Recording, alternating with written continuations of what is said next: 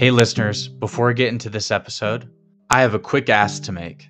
I started this podcast as a research project on how to be a top individual contributor in the product design space. My goal for the show was to learn what it takes to be an individual contributor that's doing amazing, impactful work that they love doing day in and day out and getting paid top dollar while they do it. Becoming that type of individual contributor is the ultimate job security. With close to 100 hours of interview recordings, this has naturally led to the creation of the short-form video articles that synthesize my learnings into 10-minute listens of actionable content. You might recognize these as my morning walk episodes or the hashtag shorts episodes. To my surprise, those episodes have been very well received and listeners have enjoyed the synthesis of what I've learned. This has led to the next chapter of my research project, which is beginning to synthesize what I've learned into a new newsletter called Thinking Out Loud About Design that you can subscribe to right now for free. Thinking Out Loud About Design is an email newsletter and podcast that basically contains all my synthesis from my long-form interviews. It's pure distilled learnings that you can apply to your career immediately. This content is for you if you are a couple years into your career and you're trying to make that move from mid-level to senior designer and senior designer to staff designer. I mainly focus on becoming high-performing individual contributors in the product design industry. A free subscription gives you full access to the newsletter, podcast episodes, and website. You won't have to worry about missing anything because every new edition of the newsletter goes directly into your inbox. So my ask is this.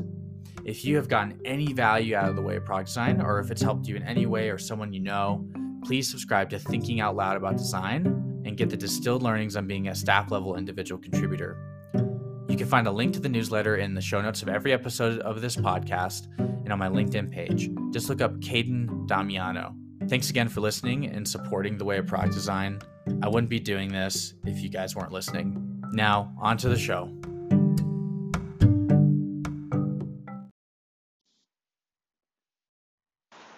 So how does the concept of anti-fragile apply to product teams and products? So Anti-Fragile is the title of a book by Nassim Nicholas Taleb. And basically the concept of fragility is like anything that gets stronger when something bad happens, something random is anti-fragile. Something that's fragile gets just hurt by a random event. The majority of big changes in someone's life, the big events like that really change things are only a few random events called black swans. And what a black swan is, I mean, besides being a random event, is something that is unpredictable, something that doesn't fit in the mental models of society. It's something that you don't, that you expect to happen, but you can't predict when it's going to happen. That makes sense. Black swans are unpredictable, but they are possible and they happen. So, like no amount of models could predict 9/11. No amount of models can predict a pandemic. We do know that pandemics happen, but it's just a matter of when. But there's just no way to model that. And that's why, the pandemic right now. And what's crazy is that Nassim Taleb actually predicted this pandemic by talking about how people aren't building robustness and anti-fragility in our systems for the potential epidemic that happens, right? And how taking more antibiotics actually makes us more fragile and more exposed to the pandemic that is anti-fragile to antibiotics. So black swans don't fit in our models. And there's good black swans, and there's bad black swans. Good black swans is getting acquired by another company and getting a nice payout if you're a founder. Another good one is the one product launch that finally gets adopted, gets you all the users you need, and brings in a ton of revenue. You can't predict which product launch is going to make the difference. That's why most of your launches are very incremental in gains. Now, a bad black swan is maybe a regulatory investigation. Like, you just don't know. You can't predict when a regulatory agency is going to open up an investigation. You can't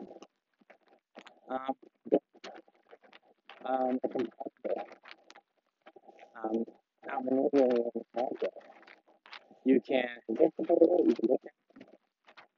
no matter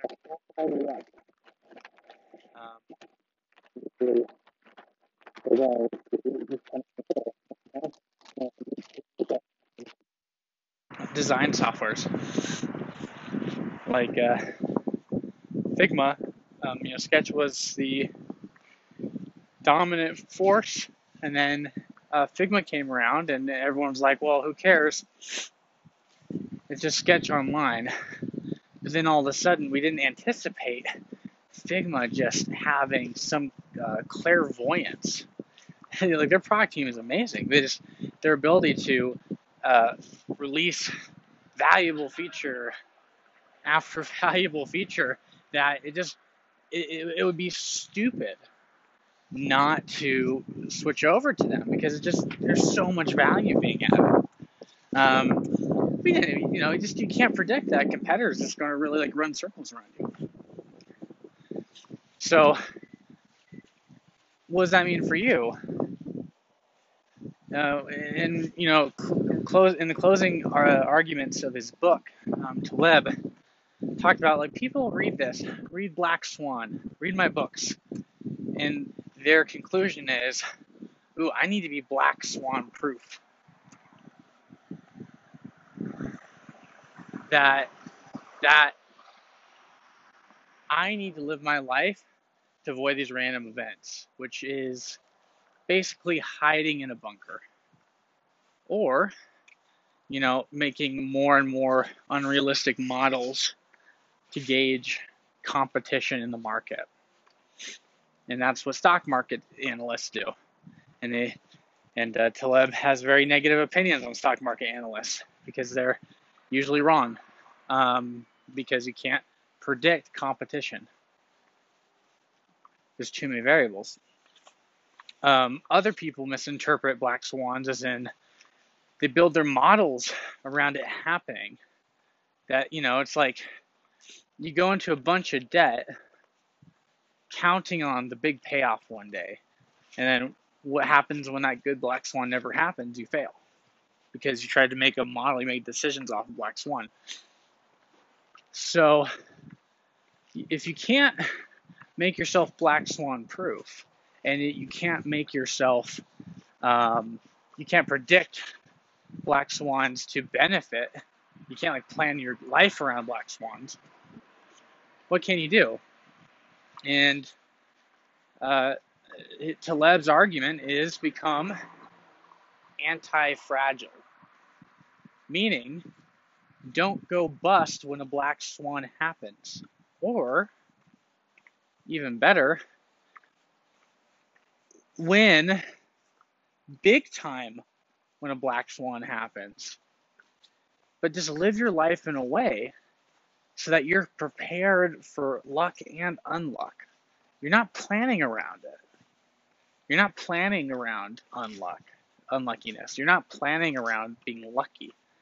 You're living your life in a way so that you don't get destroyed when you're unlucky. You don't get blown out of the water when you're lucky. But like when you are lucky, oh, you're lucky.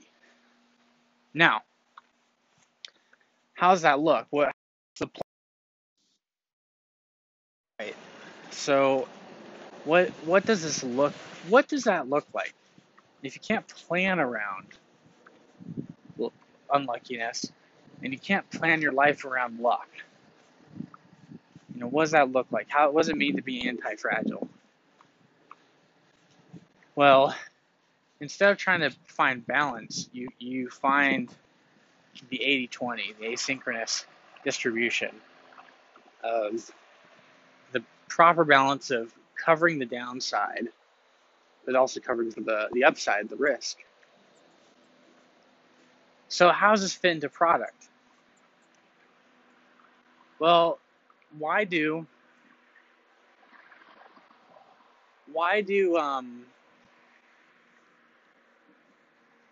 there like such a big adoption of design systems?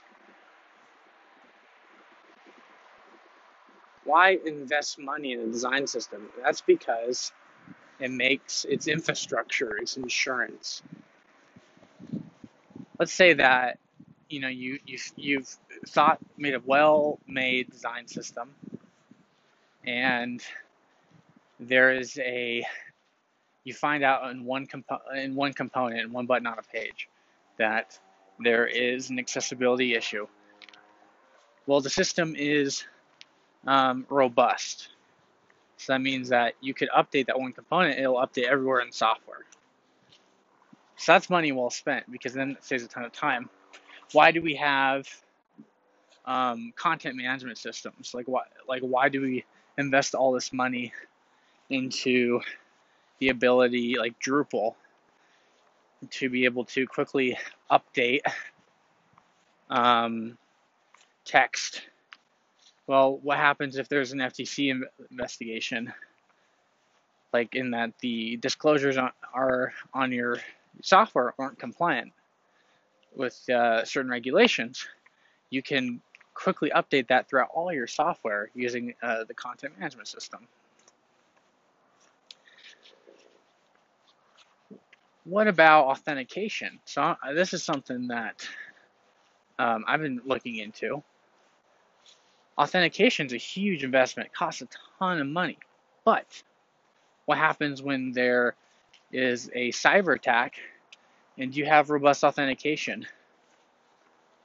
The system is protected from even more expensive regulatory fines, losses to losses to capital being stolen by hackers, and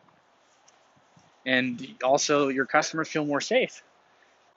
At the time, it looks like an expense, but really it's an investment, and it reduces your risk and your downside just in case the unlucky event happens, which it will.